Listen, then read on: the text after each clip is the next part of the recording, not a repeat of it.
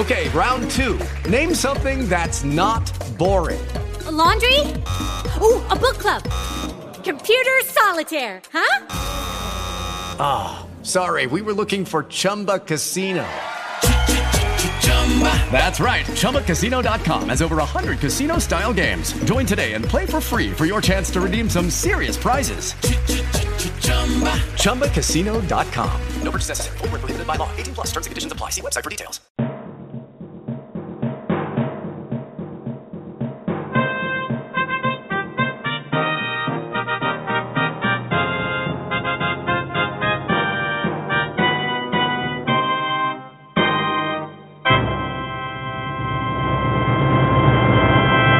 This is the Wrestling Outsiders Podcast. Here are your hosts. Emerson Whitner. Oh yeah! Yes! Yes! Yes! Yes!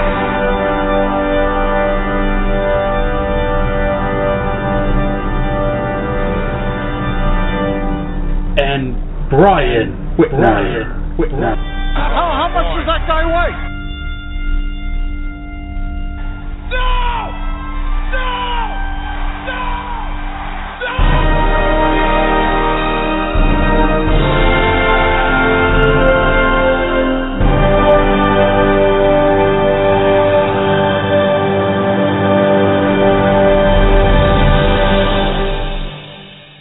It's Guest Host Palooza! It is the Wrestling Outsiders Podcast.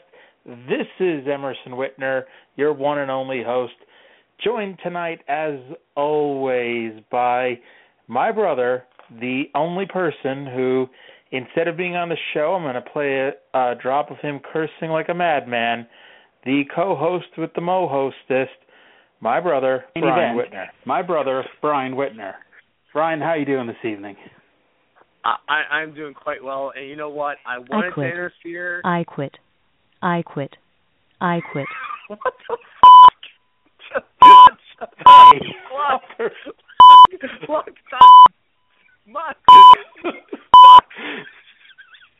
Stop cursing. I lasted 30 seconds in. Sorry, Angry Marks Radio. I apologize. Yes. I'm speaking my mind, and all of a sudden I hear a woman say, I quit.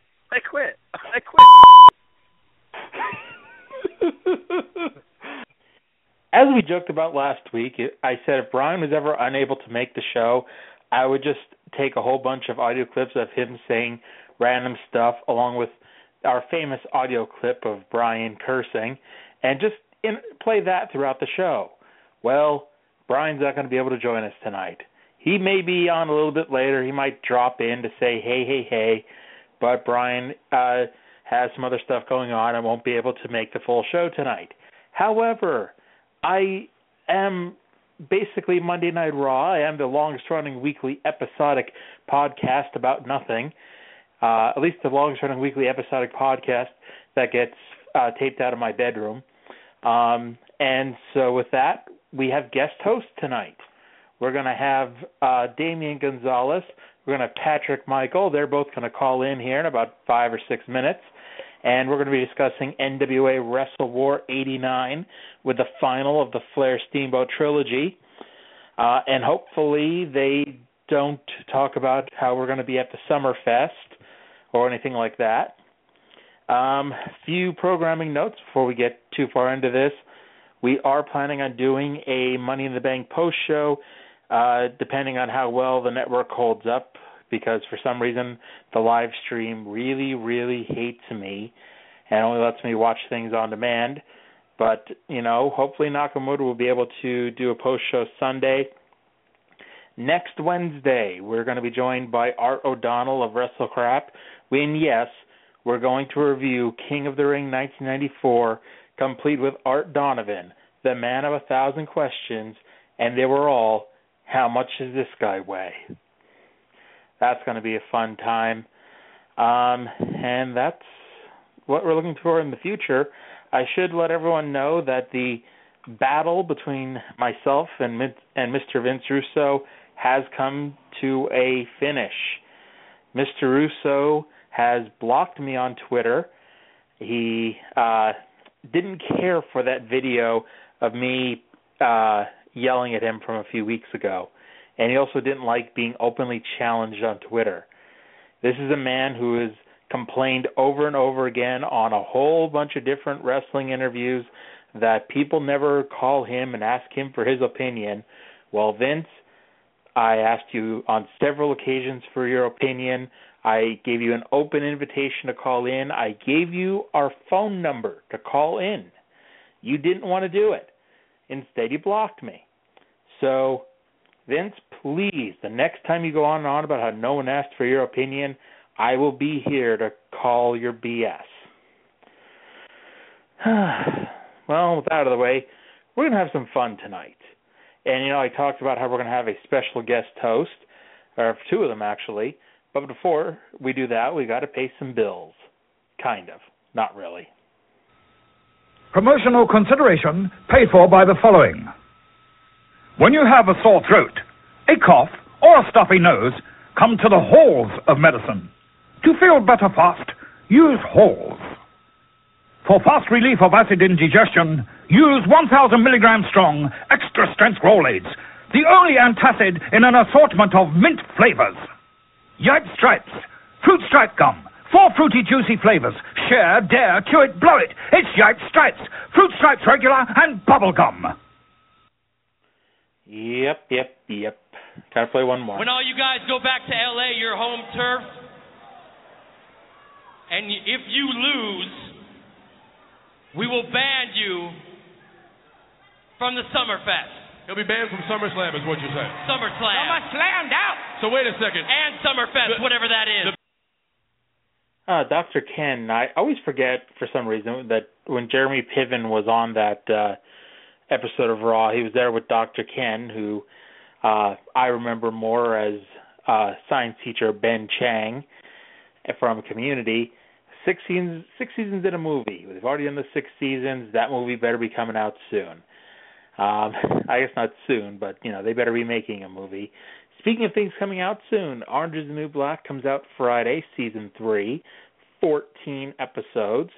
I do want to give a shout-out to everyone who's going to be watching it, including my friend Dominique, who just finished Season 2 after threatening me to give her spoilers for Season 2.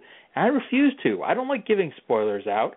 If you want to go on Wikipedia and find out what happened, knock yourself out. But I'm not going to tell you anything that happens. You go watch it yourself. Okay? And let's see here. What else can I talk about? Turns out my intros don't go very long, do they? Oh, by the way, I know I talked about this on my NXT audio, which hasn't yet posted to angrymarks.com because I haven't sent Stevie J the link. However, whose Cheerios did Bull Dempsey piss in? Like, I get it. He's not, he's not aesthetically pleasing is the phrase that I used over on that particular show. But you know something? Samoa Joe is a large man, not exactly very muscular. Kevin Owens is a large man, not very muscular. Both men have struggled with their weight over the years, but you've never seen them, even at their Vince Russo worst in TNA when Samoa Joe was abducted by ninjas and God knows what else, and he had the giant sword that he killed Scott Steiner with. He was never made out to be so fat and out of shape that he couldn't run around the ring once.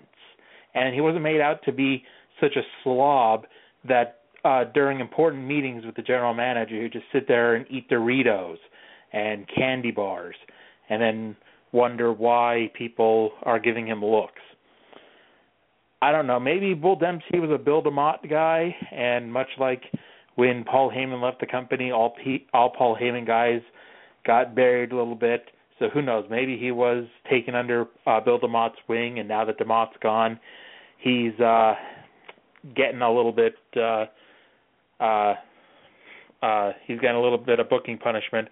But it looks like we've got our first WOP guest host of the night. caller. Who is this? Hey, it's Patrick Michael. Hello, Patrick. How are you doing? Good. How are you doing? It's wonderful. Great to be on the show tonight. Well, thank you for coming on. It's at short notice. Oh, not a problem. Yeah, so when your co-host bails at the last minute, it's either I talk to myself for 40 minutes, which has happened before, or I go on a search for someone new. And well, the invitation to me to watch Ric Flair and Ricky Steamboat in the last of the trilogy matches is not a bad way to spend the evening. And talking about exactly. it even better. There are worse things I could have done than ask you to do that.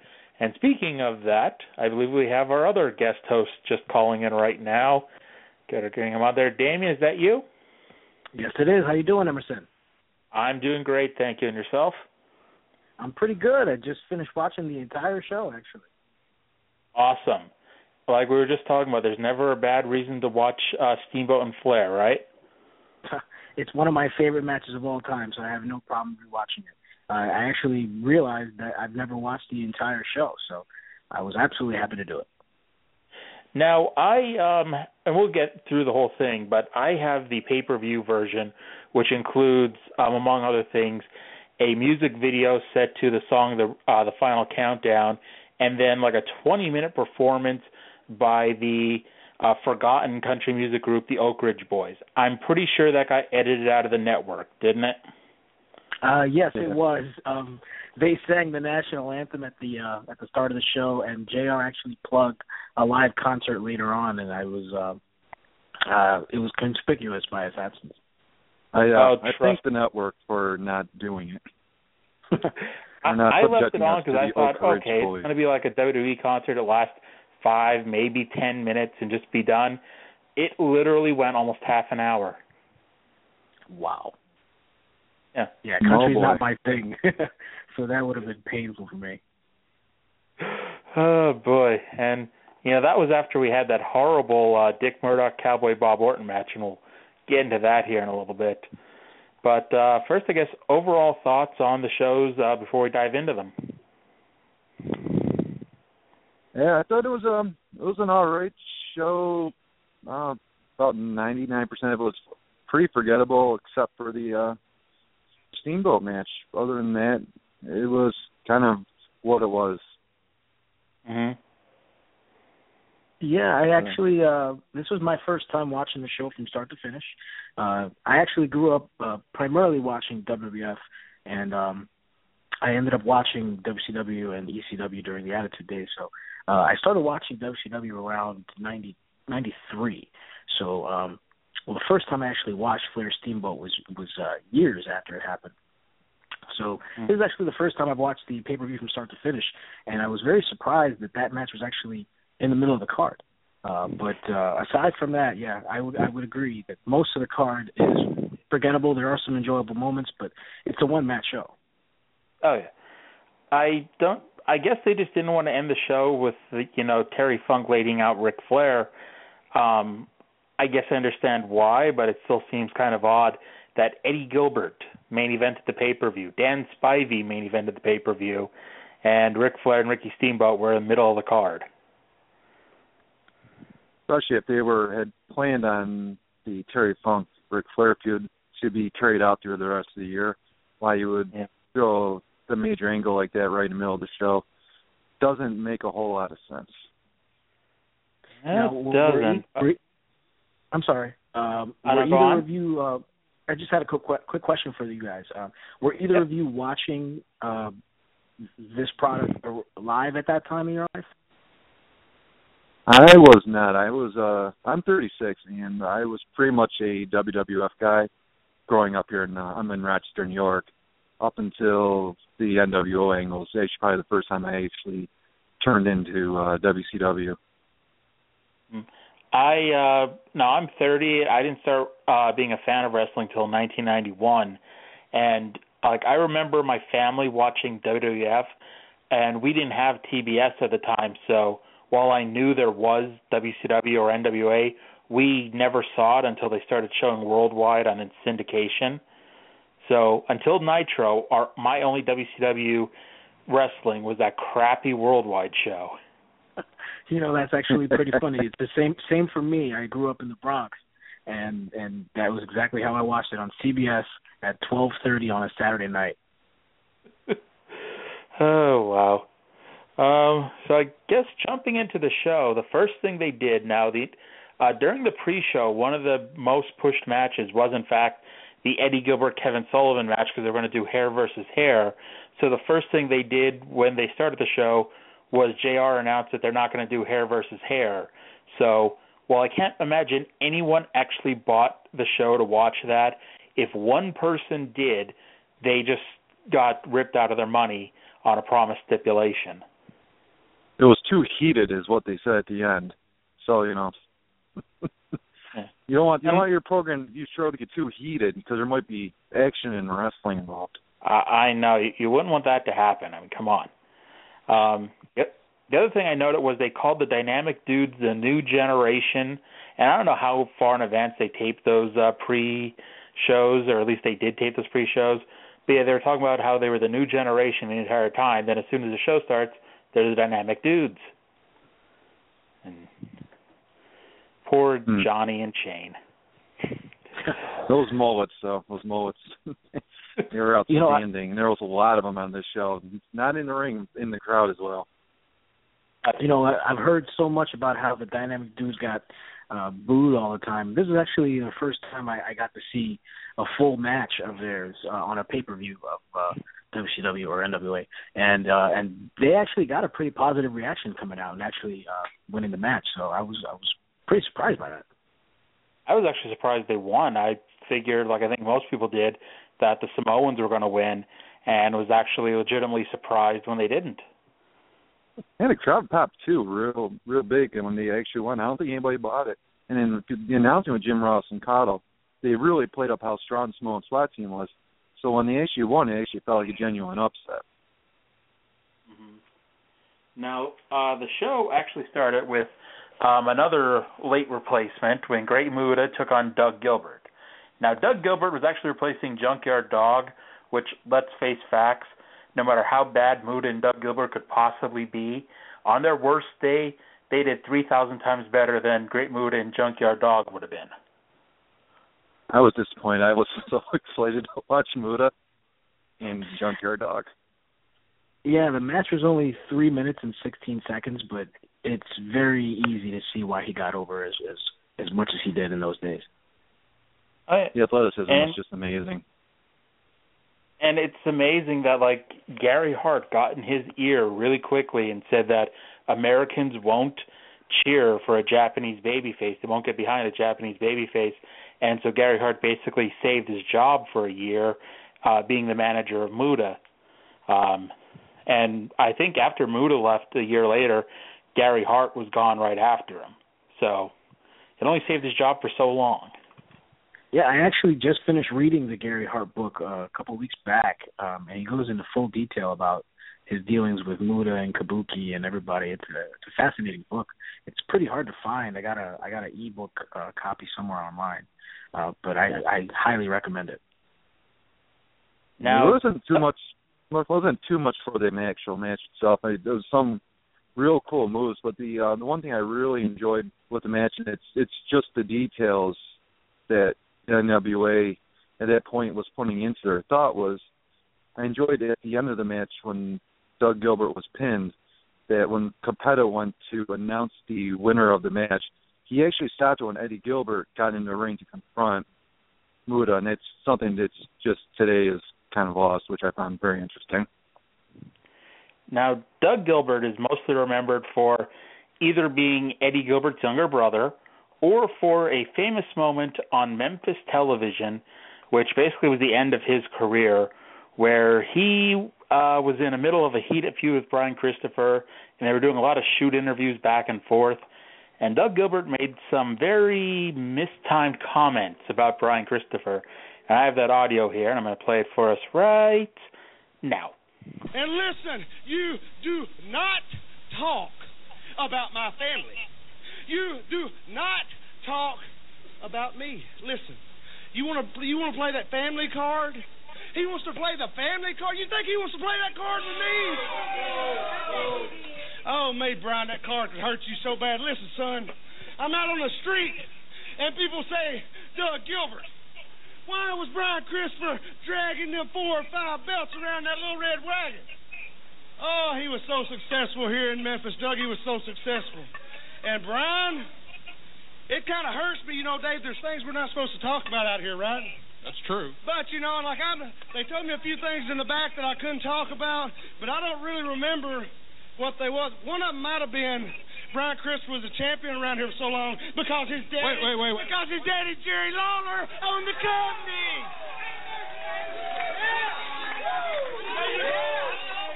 I'm sorry, Dave. I know I wasn't supposed to say. But now listen, let me ask you one thing.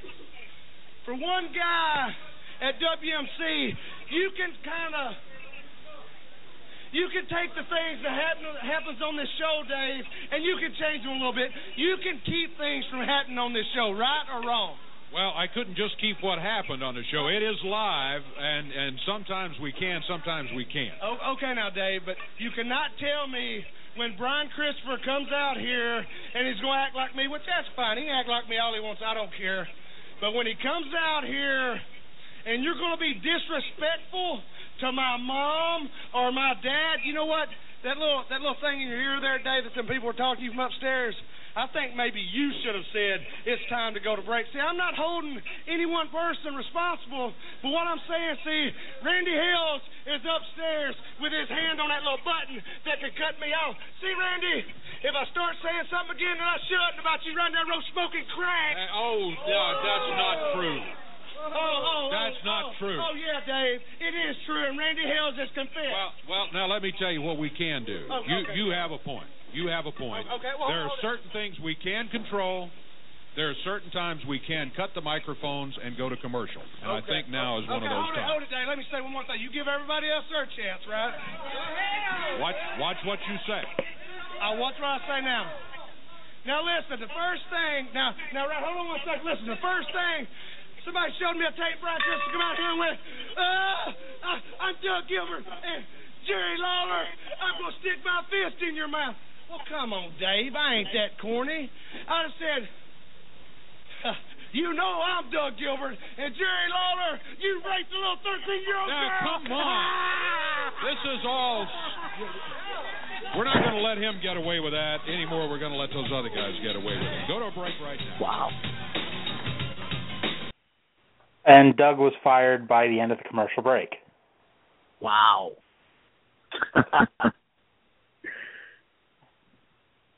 I was not expecting that last punchline there. No, and I know it was kind of long, and I guess I should have warned you guys, but yeah, it's the most famous Doug Gilbert promo ever, and not for good reasons. I think Doug Gilbert's really, his entire career, it's really about the only thing I can think of, being a big fan of Memphis wrestling. Yeah. And I've been watching Memphis 88, and he hasn't really been on that much at all, and you'd think, well, that'd be when he'd be on there, but no, not really. Speaking of people I wish weren't on my television sometimes, Butch Reed was up next against Ranger Ross. And we've reviewed all 3 Flair Steamboat matches, the Flair Steamboat shows the last 3 weeks.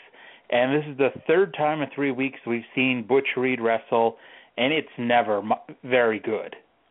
I know when him and Ron got together as Doom, it was slightly better, but the NWA had a lot more faith in Butch Reed than I do looking back now 25 years later. This is a boring match. But the highlight to me, and I don't know if you guys noticed this or not, he hit him in a headlock of some sort, or a chin lock in Ranger Ross. Butch Reed kept taking his ankle and putting it on the rope, the lower rope, and Ranger Ross starts sawing it as he's going into convulsions, like that he cannot take all the weight from the leverage of putting his ankle 6 inches up higher on the ropes. I don't know if you guys caught that, but it was about the only thing of interest to me in this match. I think I was just zoning out, and it was only the second match on the show. Yeah, what I found pretty funny was the wacky martial arts he pulled out of nowhere and leaping from the ring all the way to the floor just to pretty much do nothing. He did sell the hell out of that top rope shoulder block, though. Oh, yeah. I don't know. I was actually kind of surprised that Butch Reed won. Not as surprised as when the dudes won. Just that Ranger Ross had just debuted, and they went back and forth on making Ranger Ross into a big deal. And I just figured, well, he just got started, so he'd win. But alas, he didn't. Yeah, I found that pretty funny considering, he had a pretty elaborate entrance. He ended up getting worked over most of the match. I figured he was going to have a comeback and then win the match, but he pretty much got cut off and pinned. Mm-hmm. Bob Caudle, the quote perhaps of the night, Reed can take a tremendous amount of punishment and keep going, and my reply to that was, Reed must be forced to sit and watch his own matches afterwards.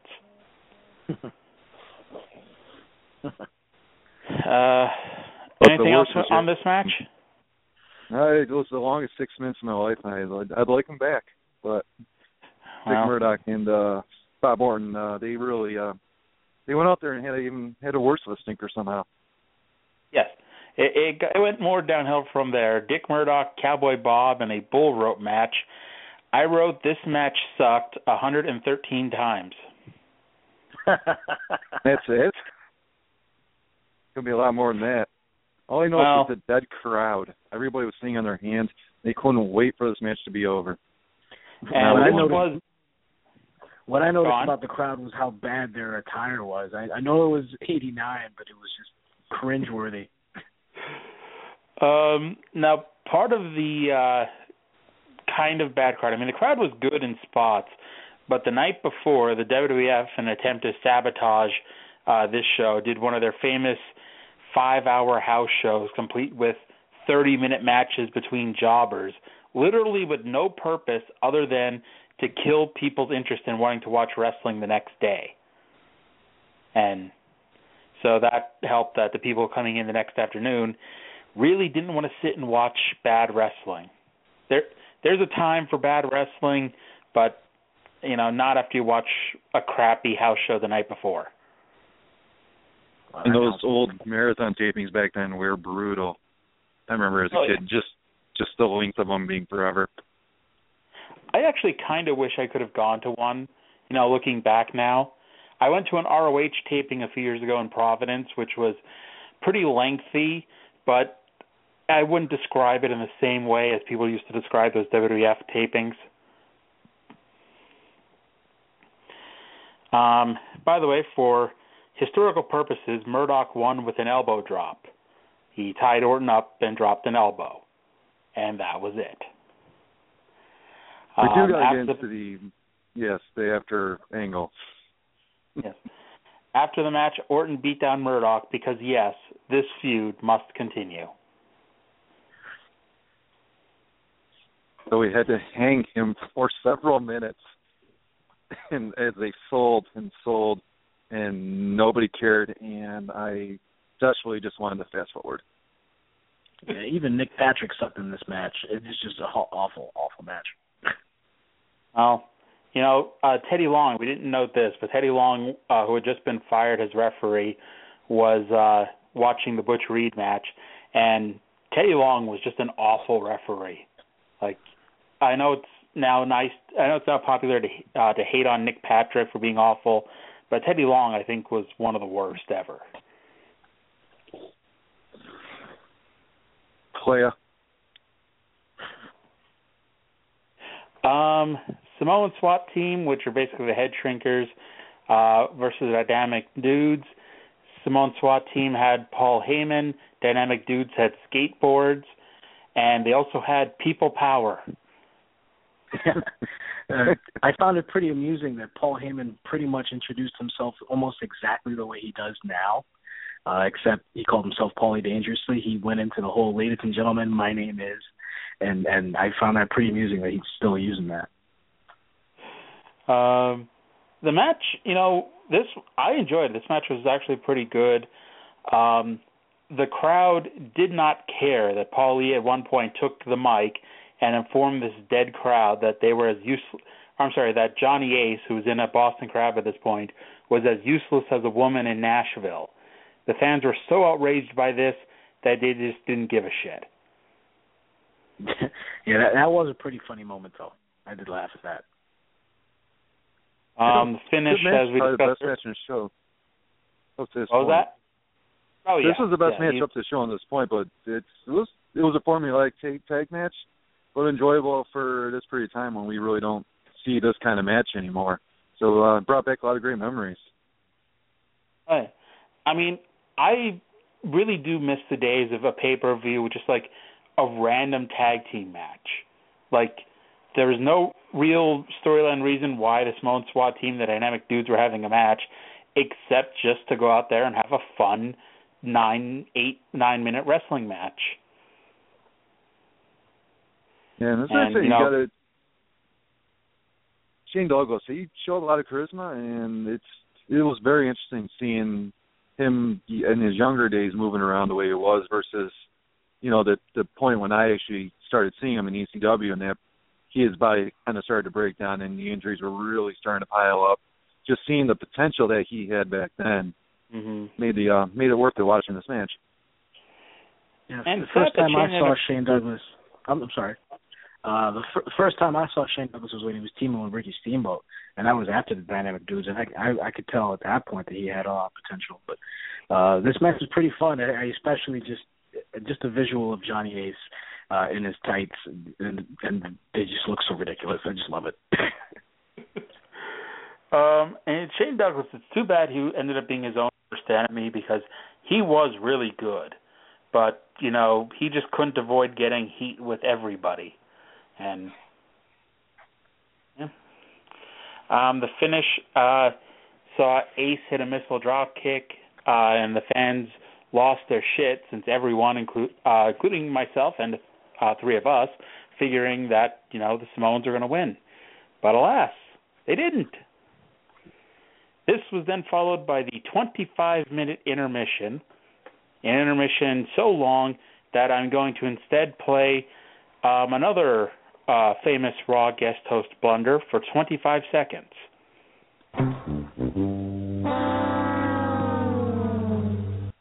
Car on in here. My Raw race car on in here. I thought about it. And I'm going to put you, Chris Jericho, against Kofi Kingston. Kofi Kingston. Or Kofi Johnson. Who was that again? Was that the NASCAR drivers? Yeah, it was Joey Logano and Kyle Busch. I couldn't tell you which one said it because I don't care too much about NASCAR. Yeah, I can't name anybody in NASCAR really. I'll tell you what, the only mess up I couldn't find on YouTube, and I of course found the Jeremy Piven Summerfest one, and the only one I couldn't find was when Dennis Miller called Triple H the show instead of the game, and for some reason that's just nowhere to be found.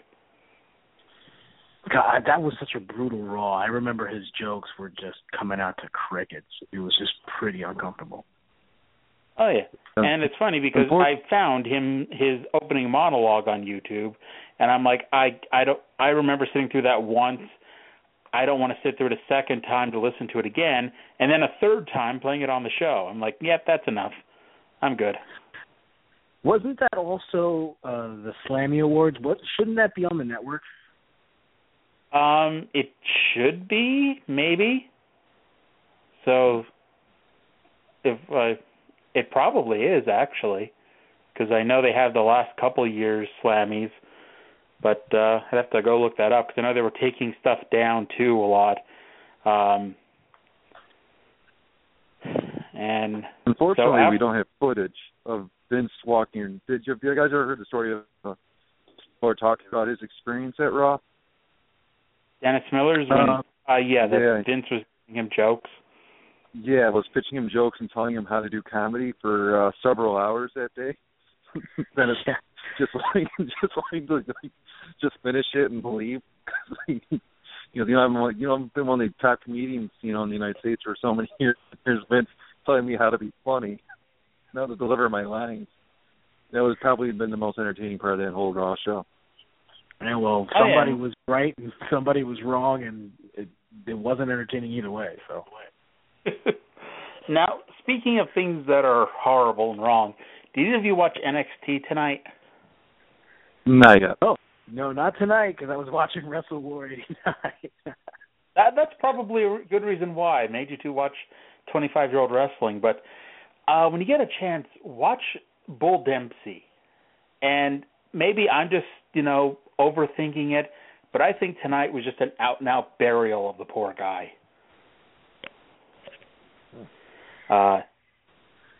He's obviously, anyone who's watched NXT, he's a larger person. He doesn't have a whole lot of muscle definition.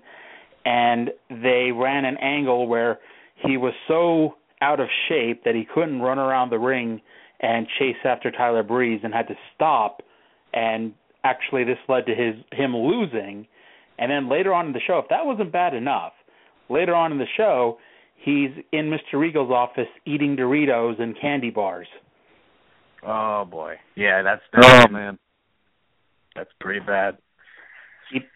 He pissed in someone's Cheerios is what I'm thinking. If that's happening in NXT, let alone the main roster, if that's happening in NXT, then he's gotten on somebody's bad side. Yeah. I'm thinking there's a chance he may have been a quote-unquote Bill DeMott guy, and when Bill left, he got Bill DeMott's heat.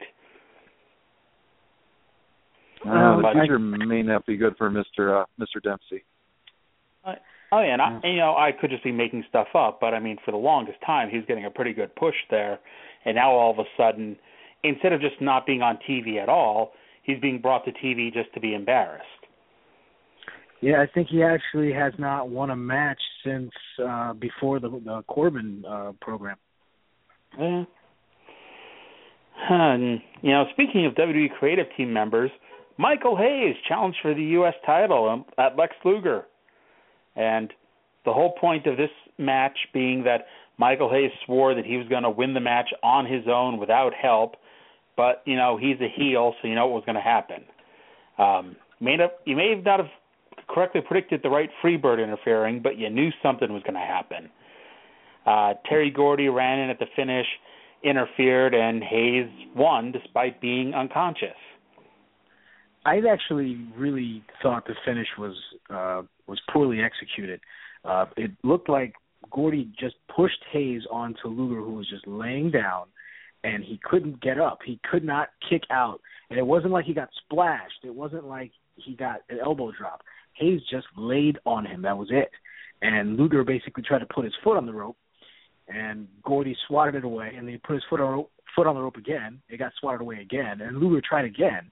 And all I'm thinking is, after the first time, why aren't you kicking out? Yeah. You just seem like an idiot.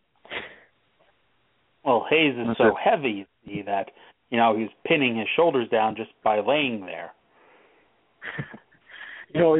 It's always very funny for me when I watch old Michael Hayes matches, either in World Class or one of these pay-per-views, where he's coming out trying to act sexy, because I just picture the current, fanny pack wearing Michael Hayes, and it just blows my mind that women found this man attractive 30 years ago. I can't imagine that women ever found him that attractive. I'm sure his wife finds him attractive, but, that's about it. I'm telling you, man, if you go back and watch some of the world-class footage, it's just amazing the kind of screams that he gets when he's taking his robe off. It just boggles my mind, especially with all the chest hair. Maybe that was in back then, but it's just such a weird visual that I can't get out of my head, and it disturbs me every time I watch an old Michael Hayes match. And you had no guardrails around the ring there in WCCW, so everybody used to just come up to the ring side. And it looked like, I don't know how they kept people out of the ring, because it looked sometimes, like when you had Gino Hernandez, people looked like they're ready to murder them. I would not want them in security working anywhere near the Sportatorium back then. Yeah, there were so many women at those shows. That's what I always found to be fascinating whenever I look at old footage, is just how many women were were screaming and trying to grab the Von Erichs and being very, very vocal throughout the entire show. I always wonder what, all their husbands and boyfriends always thought when seeing their significant others screaming and jumping all over these other men. I don't know. It just seems weird to look back at, I guess, because you never see anything like that happen today. Like, my friend Nina squeals when she sees Randy Orton on TV, but she's never almost hopped the guardrail to paw at him. Yeah, it blows me away every time I see old footage when especially when the Von Erichs are getting kissed by all these girls, because I have to imagine that at least most of them are underage. It looks like they're at least 14, 15. Imagine today if a wrestler kissed a bunch of 14-year-old girls on the way to the ring. I think it was Kevin who, in an interview, said how he used to walk to the ring with his lips pursed together so these girls wouldn't be kissing him on the lips. Yeah, I actually just watched the World Class documentary a couple days ago, and it's just funny how these girls just attacked them. Mhm. Yeah. I do want to give a recommendation. Anybody listening who loves shin locks and headlocks, this Michael Hayes Lex Luger match is definitely up your alley, so you really need to check it out. And 2 outstanding botches by Lex Luger makes this match worth checking out. Oh, speaking of botches, I did take actually a lot of notes while I was watching this, and the botches were incredible. Somehow they completely botched a DDT escape attempt. That's exactly the one I'm thinking of. The way it was sold by the announcers was that it was an escape, but Michael Hayes basically went for a DDT, and all of a sudden Lex Luger takes a back bump, and it looked like he basically just caused himself damage, and then he pops right back up, and the announcer said, "Oh, he countered the DDT." I'm thinking, it looked like he just went the other way, and it looked awful. And then this was not a standard back bump. This was a throw yourself as hard as humanly possible to knock the crap out of you and give yourself a concussion type. It was great, and it was worth it. I mean, really, all time classic right there. They mistimed a side Russian leg sweep, and Luger actually went down first before Hayes started the motion, so it just looked awful. And the funny thing is, this wasn't even the worst match on the show. Which one would you say was the worst match on the show? Honestly, I would go with Orton and Murdoch. Just that, at least this match, it was almost perversely entertaining.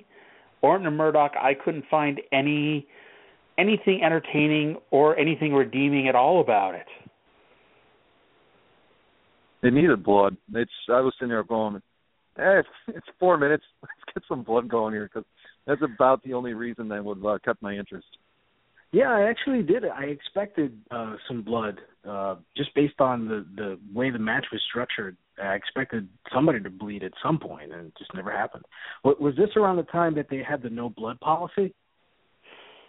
It's possible. I think, actually, yeah, because it was that's how Dusty got fired as a booker. He was told no more blood on television, and so being pissed at being told what to do, he had the Road Warriors run out and jab him in the head with the shoulder spikes. And, okay. Yeah. And because there were a couple of times where Murdoch caught the cowbell right to the head and caught the guardrail right to the head, and he's holding his head, and I'm expecting to see blood right after. I'm expecting him to gig, and nothing. And I was kind of surprised by that. Just waiting for the Crimson Mask, and it never came. We want blood. Well, Sting versus Iron Sheik for the TV title. It went exactly as long as it needed to go. There's honestly, there's probably no reason why Iron Sheik was even in this match, because at this point he's pretty much retired. He's coming out for a couple matches here and there, and Sting just beat him quickly. I actually found it pretty funny. Yeah, Sheik actually, if you go back and you watch the Scorpion Deathlock, she actually taps out. Yeah. Well, I don't know so much if he was tapping out, but because a lot of people at the time would slap the mat as kind of like whether to get themselves into the spot or to get the fans into the spot to get behind them or whatever. Because if you go back and watch, it happened actually a lot where people would hit the mat during a submission hold. And you can now look back and go, oh, he's tapping out, but tapping out really wasn't a thing until, 96, 97. Oh, no, that's why I bring it up. I thought it was pretty funny. I'm pretty sure it wasn't intentional, as in to give up the match, but because usually heels aren't the one who slap the mat to get the crowd going. But it was just kind of funny the way the motion was. He's saying yes as he's tapping the mat, and almost just seemed like he was tapping out. It was kind of funny. Richie Steamboat remains like the most often seen wrestler of all time on these old tapes, as he's constantly there when his dad would wrestle. And it happened up next. Ricky Steamboat defending the world title against the Nature Boy, Ric Flair. This match was so-so. What do you guys think? It was all right. I've always thought Meltzer rated it way too high. Yeah. It's 2.25 stars maybe. Wow. Well, I actually love this match, man. This is one of my favorite matches ever. Oh yeah, all three of the matches that they had in '89 were excellent, and even their forgotten 1994 match was excellent as well. And the thing was with this 3-part series is they all built on top of each other. So Chi-Town Rumble, while it was 5 stars, it was still the weakest of the 3 matches. And then everything that happened in Chi-Town Rumble, it was built upon in Clash 6. And that was another 5-star match, and it was even better than the first match. And then at WrestleWar is the ultimate 5-star match between these two. It was like everything came together on this one night. Every spot they built upon got, paid off even more. And the place just exploded. And it's too bad, business didn't pick up, to go along with these great matches. But, yeah, what can you do? Yeah, I felt this is one of the greatest matches of all time. I definitely think it deserves the 5 stars that Meltzer gave it. And I've always been a fan of Ric Flair. I've always been a fan of Ricky Steamboat. But the first time I actually saw this match, I don't know if you remember this. This was around 1999 or 2000 when WWF started releasing their first home videos in-house, and they started having profile DVDs for each wrestler. And Triple H had his DVD, and this was after the sale, so it was 2002. So they had the DVD for the Triple H, and he asked to include a classic match, his favorite match, which was this one. And this was the first time I had ever seen it when I bought that DVD, and I was blown away by it. And I knew it was the third match in the trilogy, but the match actually stops right after the pinfall. At least the footage on the DVD is what I mean. So there's no Terry Funk beatdown after the DVD inclusion of the match. So when I saw that angle, I was blown away. I absolutely loved it. This was an amazing. Go on. No, I was going to say, it's just the dynamic of this match is just great. From the opening, Ric Flair coming out with the women, Steamboat coming out with the family, and just how they built everything, just the chops. Tommy Young was perfect in his role as a referee in this bout, stopping Steamboat from jumping off the top onto Flair on the floor. Everything just built logically, and they sold everything to the point where it was believable. And the ending came out of nowhere, but 2 seconds afterwards, you could digest it and go, okay, you could see why the ending was the way it was. Yeah, I thought this match was amazing. The best part about it, I thought, was all of the arm work, and especially leading to the chicken wing submissions and all the attempts after that had been built upon in the second match. I thought the drama behind that was great, and I really love the finish to the match. It almost was an homage to Savage and Steamboat's finish. So I've always been a fan of this match. This has always been in my top 3. Now, if I had to nitpick, and the only thing I have to nitpick at were the judges. Now, I liked the idea that in case they went to a 60-minute draw, you had the 3 judges there to determine the winner, Terry Funk, Pat O'Connor, and Lou Thez. The only thing that was kind of confusing was that they kept going throughout the match, and they'd ask, for what the judges' opinions were throughout the match, but it's like they were adding it up. Like the first time they asked, all 3 people thought Steamboat was the winner, and the second time, 2 out of 3 people picked Flair. But so they spent the rest of the match talking about how Steamboat had a 4-2 advantage. So if the match ended now and in a draw, Steamboat would win because it was 4-2, and that just seemed ridiculous to me. I just want to know what Lou Thez was writing on that paper, because every single time they cut to him, you'd have O'Connor and Funk talking, and here would be Lou Thez seriously writing down on this piece of paper. So really, that's what I want to know. Is, was he actually taking copious notes, or was he drawing pictures of smiley faces? What was this guy doing? Hogan sucks. Over and over. And actually, he was writing Butch Reed versus Ranger Ross sucked over and over and over. And can you actually recall a match where the judges made the decision? Clash 1 with the Sting Flair 45-minute draw. That was the only one I could think of. Yeah. There was also a Clash. I think it was Clash 21. It was Sting and Rick Rude in the semifinals of the King of Cable tournament, and it went to a 20-minute draw, and they had the judges determine the winner, and Sting won 2-1 because Larry Zbyszko turned face as a judge, and instead of voting for Rude, he voted for Sting. Oh, wow. Yeah. That's interesting. I actually would like to go back and watch that. And it also proves that I know way too much.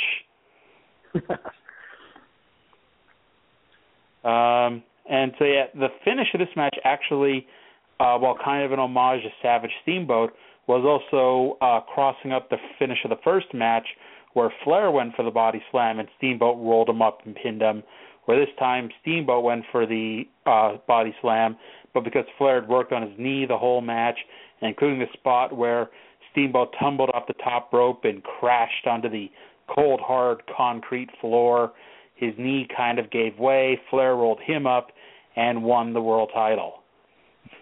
And then came a hardcore angle for 1989, and something that if it happened today and the table didn't break, the fans wouldn't be booing, they wouldn't be oohing, they wouldn't be awing. They would just chant something about break the table or you fucked up or whatever, because the table never broke. Terry Funk came into the ring, congratulated Flair, jokingly challenged him to a match, and so Flair turned him down, saying they hadn't wrestled in years. He had been too busy acting, etc. There was a top 10, so Funk laughed it off and then punched Flair in the face, beating him unmercilessly and pile-driving him on top of a ringside table. Yeah, I actually think that if that were to happen today, because the pile driver's been banned for so long and it's pretty much common knowledge, if someone did a pile driver onto the table and it didn't break, I think that would actually get a holy shit chant today. Honestly, I think it's better that it didn't break, because can you imagine, Flair with his neck injury and all that crap going through a table and spiking off the floor? Yeah, that was pretty hardcore for that time period.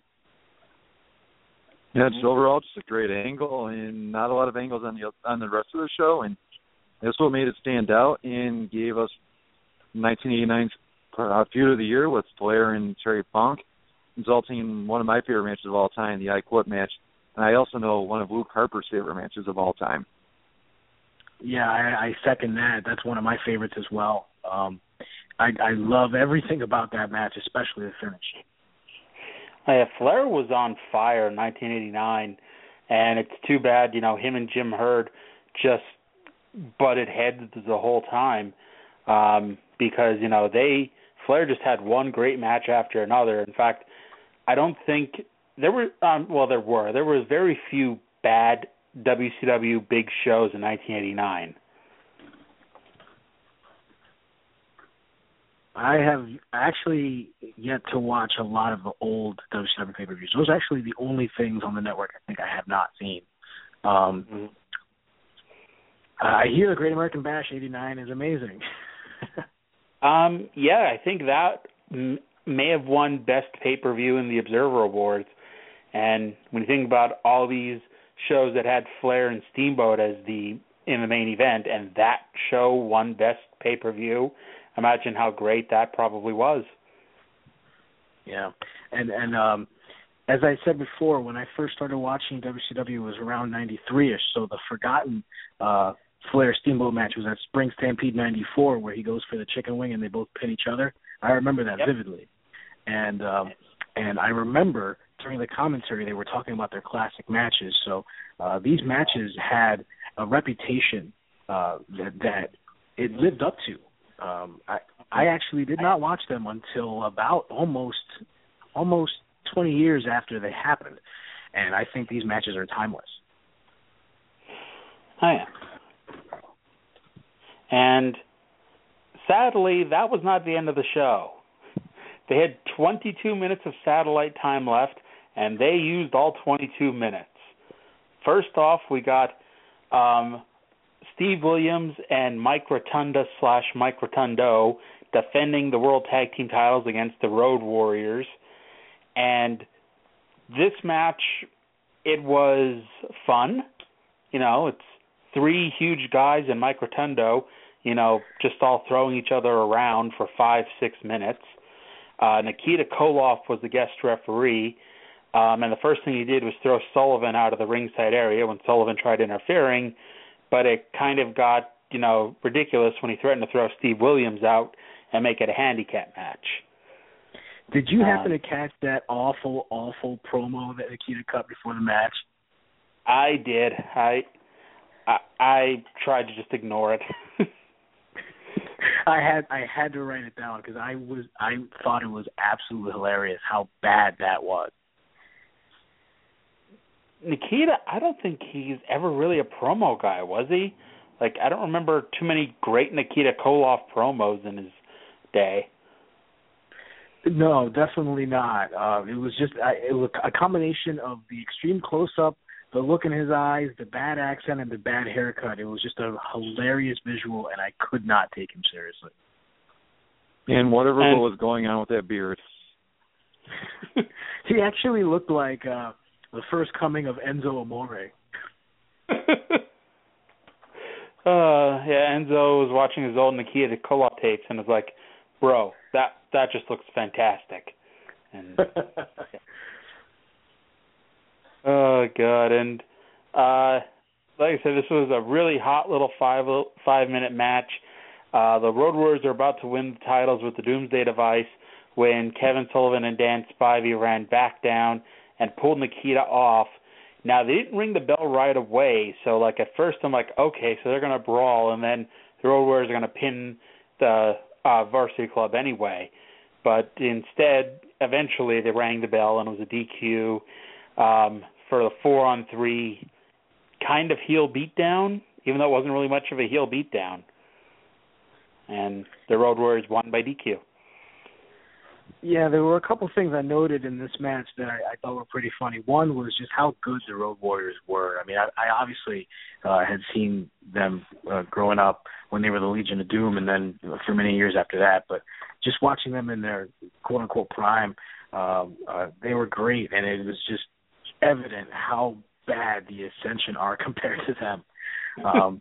And another thing that I noticed was after the match, obviously it's a DQ finish, but the crowd completely erupts when they raise the Road Warriors' hand. And all I could think about was if that finish were to happen today, the place would be booing. They'd be booing because they'd be pissed off at the promotion. It's a different time. Oh yeah, a few weeks ago at Elimination Chamber, I got angry as fuck when because you could see the whole thing with Ambrose and Rollins coming when they bumped the referee. And I got so irrationally angry when they did the 3 count because you knew what was going to happen. And, yeah. Oh, I know exactly what you mean. As soon as I saw that ref bump and the ref counted 3, I was calling it. I was saying, where's the other ref? He's going to wake up. And my girlfriend was there. My girlfriend's actually a wrestling fan as well. She was laughing because with every passing minute, she said that I was getting worried that this actually was going to stand because they actually took their time with the decision. And as soon as it happened, I was like, oh, I knew it. And I knew they were going to actually do that right now. I have to say my favorite part of this match was probably the first 30 to 45 seconds. Then the Road Warriors come running down the aisle at about 75 trillion miles a second and actually just start kicking Rotunda and Williams and punching them as hard as humanly possible. I would have loved to have sat in the room with them as they discuss how they're going to lay out this match, where they go, okay, listen, we're just going to beat the shit out of you for a good 45 seconds, and then we're going to start the match. But first, let's just lay it in as hard as humanly possible. But my only disappointment with this match, other than the length, was that Rotunda didn't come out with a boat and a captain's hat. No. Sadly, he was still the captain of the team and not the captain of the ship. Wow.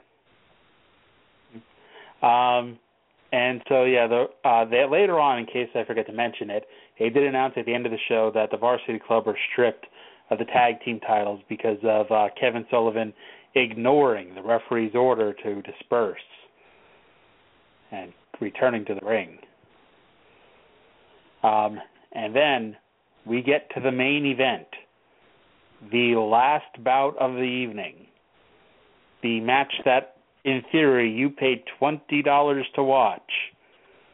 Rick Steiner and Eddie Gilbert defending the U.S. Tag Team titles against Kevin Sullivan and Big Dan Spivey. This match sucked. Yeah, I could not believe that this was the last match on the show. This was basically a 2-on-1 handicap match because the first thing they did was Spivey took Rick Steiner and ran him shoulder first into the ring post, and Steiner laid on the ground and sold for the whole match while Gilbert got his butt kicked. Now, the one thing that we were talking about a couple shows ago at Chi-Town Rumble, Scott debuted, and, he said that he'd be here and in his brother's corner from now on, and then all of a sudden, Scott's nowhere to be found, and Rick is tag team champion partners with Eddie Gilbert. So I don't know what happened or when Scott officially came in, but it was around this time because they won the tag titles, the world tag titles, shortly after. The only highlight this match was the beautiful Missy Hyatt, even though I couldn't figure out why she wore a dress that pretty much went right to her face and right to her ankles and didn't show any of that ample cleavage that she had. Well, I think she was supposed to be Miss Elizabeth, and, Miss Elizabeth wouldn't show ample cleavage. Yeah, wasn't she Bill's the first lady of WCW? Yeah. And she was hot. And, Missy, and, thankfully Missy's not listening right now because, I'm sorry, Missy, you're not that attractive these days. I still remember when she started showing up on ECW, and she just was completely made of plastic at that point. It was pretty sad. Those lips. Yeah. Oh, boy. So, honestly, I wish I would have given the Road Warriors match about 2 or 3 more minutes, because this match, it seemed to go about 2, 3, maybe even 4 minutes too long. It was just one long beatdown. Steiner eventually got onto the ring apron, and it was never legally in the match. The finish saw they do this spot where Gilbert tags Steiner, but the referee doesn't see it, so he ushers Rick out. And when he turns around, Rick runs over, gives Kevin Sullivan a clothesline because he set up Eddie Gilbert for a pile driver, and Gilbert gave him a jackknife cradle, and the champs retained. And we got yet another post-match beating where the heels laid out the champions. So the heels went over in the main event with a beatdown, and they didn't want to end the show with a Terry Funk beatdown of Flair? Apparently not, no. I get, wanting to send the home crowd happy, but they didn't do it. So, you might as well save that main event for the Flair Funk angle for the main event. I guess the other reason would be, by not having it be the last match, the official last match, it gives you the idea that the match could end at any time. Because like at Clash of the Champions 6 with the 2 out of 3 falls match, there were supposed to be 2 other matches with Sting and Luger wrestling 2 different people. And, the whole point of it was, Flair and Steamboat can't possibly go an hour because we still have 2 other matches. And then they did. So I guess they did in the sense, where you're sitting at home going, well, last time these 2 went on and there were still matches to follow and they went to the end, so it could happen again. And I kind of like the idea, but it could never work these days. I was thinking more along the lines of they probably wanted to keep it in the middle of the card because that way you're not immediately switching off after the match is over and you're going to see the Funk angle in its entirety, because they did take a few minutes to get to that climax. But I can, just like I was saying before, when I first saw that match, it had the Funk beatdown cut out, and I could just imagine at the end of the pay-per-view a bunch of people tuning off and not seeing that part. You could also have seen the world's first ever traffic theater match, in which they knew the crowd would want to leave, so they put that on at the end so everybody could just get out of there before everybody else tried to leave, so there wouldn't be any traffic jams. I forget the match. I forget whose opponent was, but at Chi-Town Rumble, for some reason, some of the cable companies still had like 20 or 30 minutes of satellite time reserved for the show. So after the pay-per-view went off the air, they came back on the air and they did this horrendous dark match with Kendall Windham, I think, versus Steve Casey, that went for over 20 minutes. And the reason being, A, they had all this extra satellite time, but B, the people backstage forgot that they were still in the ring and never told them to take it home. It sounds like WCW in a nutshell right there for their entire history. I just like to imagine that those 2 were still wrestling like 2 hours later because no one ever bothered to tell them to take it home. Like Chris Hero wrestling 3 hours this past weekend. Oh, yeah. It was nice he did it for charity, but I could not imagine wrestling for 3 hours straight. I can't imagine doing anything for 3 hours straight. I have a hard time watching Raw for 3 hours straight. Oh, I can't even do that now. Now I have to do that in segments. Like, thank God I'm not the only one who's doing that. I DVR it and I'll turn it on at like 9:30 or 9:45, and I'll have fast forwarded through so much crap that I'll have caught up to the main event an hour later. Well, I actually don't have cable, so all I have is internet. So what I've been doing for a long time is I was getting Raw the next night or the next day, usually watching a piece in the morning and then finishing it up the next afternoon. But lately, I've been watching it on the USA app through my Apple TV. It's pretty cool because it basically is just the USA feed, except it's without commercials. Except during the commercials, they play this song over and over and over again. And after the 19th commercial, you want to break your television. But other than that, it works pretty great. It's not Wild and Young, is it? No. It's just some instrumental beat that just goes on and on and on, and it's the same one every single time, and it goes on for 4 or 5 minutes. So to wrap things up with WrestleWar, easy thumbs up from you guys, I'm assuming. I would say thumbs up only because that Flair Steamboat match is included. I would say the second best match. I'm not even sure. I would probably say the Road Warriors match. That's what I was going to say. And third best being the Samoan SWAT team match. Go figure. Yeah. I still can't get the visual of Michael Hayes out of my mind and that botched DDT. That's going to stay in my mind for a long time, just because I love botches. That was a great one.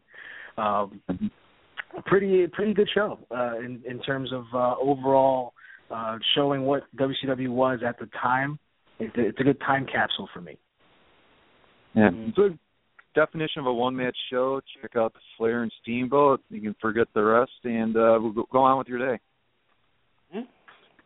Well, I do want to thank you two for doing the show on short notice and for watching 3 hours of 25-year-old wrestling just out of nowhere. Sadly, this is something I tend to do quite often. Oh, don't say sadly. Even if I had you watch December to Dismember, you got to come on here and we got to laugh about it, and thankfully you got to miss December to Dismember. We did that last year, but it's fun to just sit and watch random wrestling shows, and that's the best part of the network when it's not buffering. Which method do you use to watch the WWE Network? I watched it on my Roku. Okay. And have you ever had any issues with it? I've had them in the past. Lately, though, I've been having a lot of problems with my live stream, but according to Comcast, there's also a problem with our internet cable, so I had to order a new internet cable. So tomorrow when I get it, I'll either continue to rant about how horrible the live stream is, or it'll solve all my problems. We'll see, I guess. I hope it works out for you.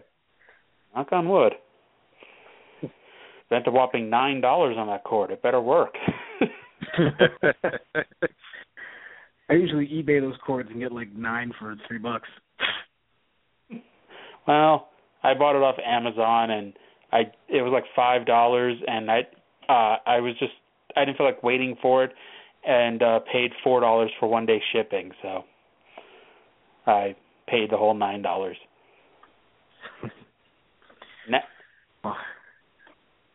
Now, programming note again, I am going to be back. Brian will be back Sunday with Money in the Bank. As long as the network holds up, we'll be back doing it. You guys, of course, are welcome back anytime. Next week, we're going to be pre-recorded, but after that, we've got a whole slew of shows. And if you ever want to call in and join in on the fun, please feel free to. Oh, thank you very much. I appreciate it. I had a great time tonight. Thanks. I appreciate it as well. I'm actually not going to be able to watch Money in the Bank live because I'm going to be flying back from Mexico City. I'm going down tomorrow. I'm going to see my girlfriend. She's working in Mexico on location, and I'm also going to CMLL on Friday and UFC on Saturday. So I'm pretty excited. Fine. Well, if you two also, before we get going, want to plug your social media or whatever else you have, feel free to. I have my Facebook, Patrick Michael. I really don't use it for a whole lot. If you just some random wrestling observations here and there. My Twitter is thedames7. That's THEDAMES 7. I'm pretty much just on Twitter these days. Haven't really done any reviewing of anything in a long time. So it was great to get back in the game, and thank you very much for having me on. No problem. And to play us out, we normally have our 16-bit Bray Wyatt theme play us out, but instead to play us out, we're going to have my favorite douchebag, Bill O'Reilly, and we'll see you again next week. That's tomorrow, and that is it for us today. Okay, I don't know. Whatever it is, it's not right on the teleprompter. I don't know what that is. I've never seen that. No, there it is. We are going to do Sting, yeah. Okay, but now I can't read it. There's no words on it. Okay. Hey, sure. There's no words there. To play us out. What does that mean? To play us out. Sting is going to do. It's a video. Sting video. What is for credit? I don't know what that means. To play us out. What does that mean? To end the show? Yeah. All right, go. In 5, 4, 3. That's tomorrow, and that is it. In 5, 4, 3. That's tomorrow, and that is it for us today. And we will leave you with a. I can't do it. Okay. We'll do it live. Okay. No. We'll do it live. Fuck it. Do it live. I'll write it, and we'll do it live. Fucking thing sucks. In 5, 4, 3. That's tomorrow, and that is it for us today. I'm Bill O'Reilly. Thanks again for watching. We'll leave you with Sting and a cut off his new album. Take it away.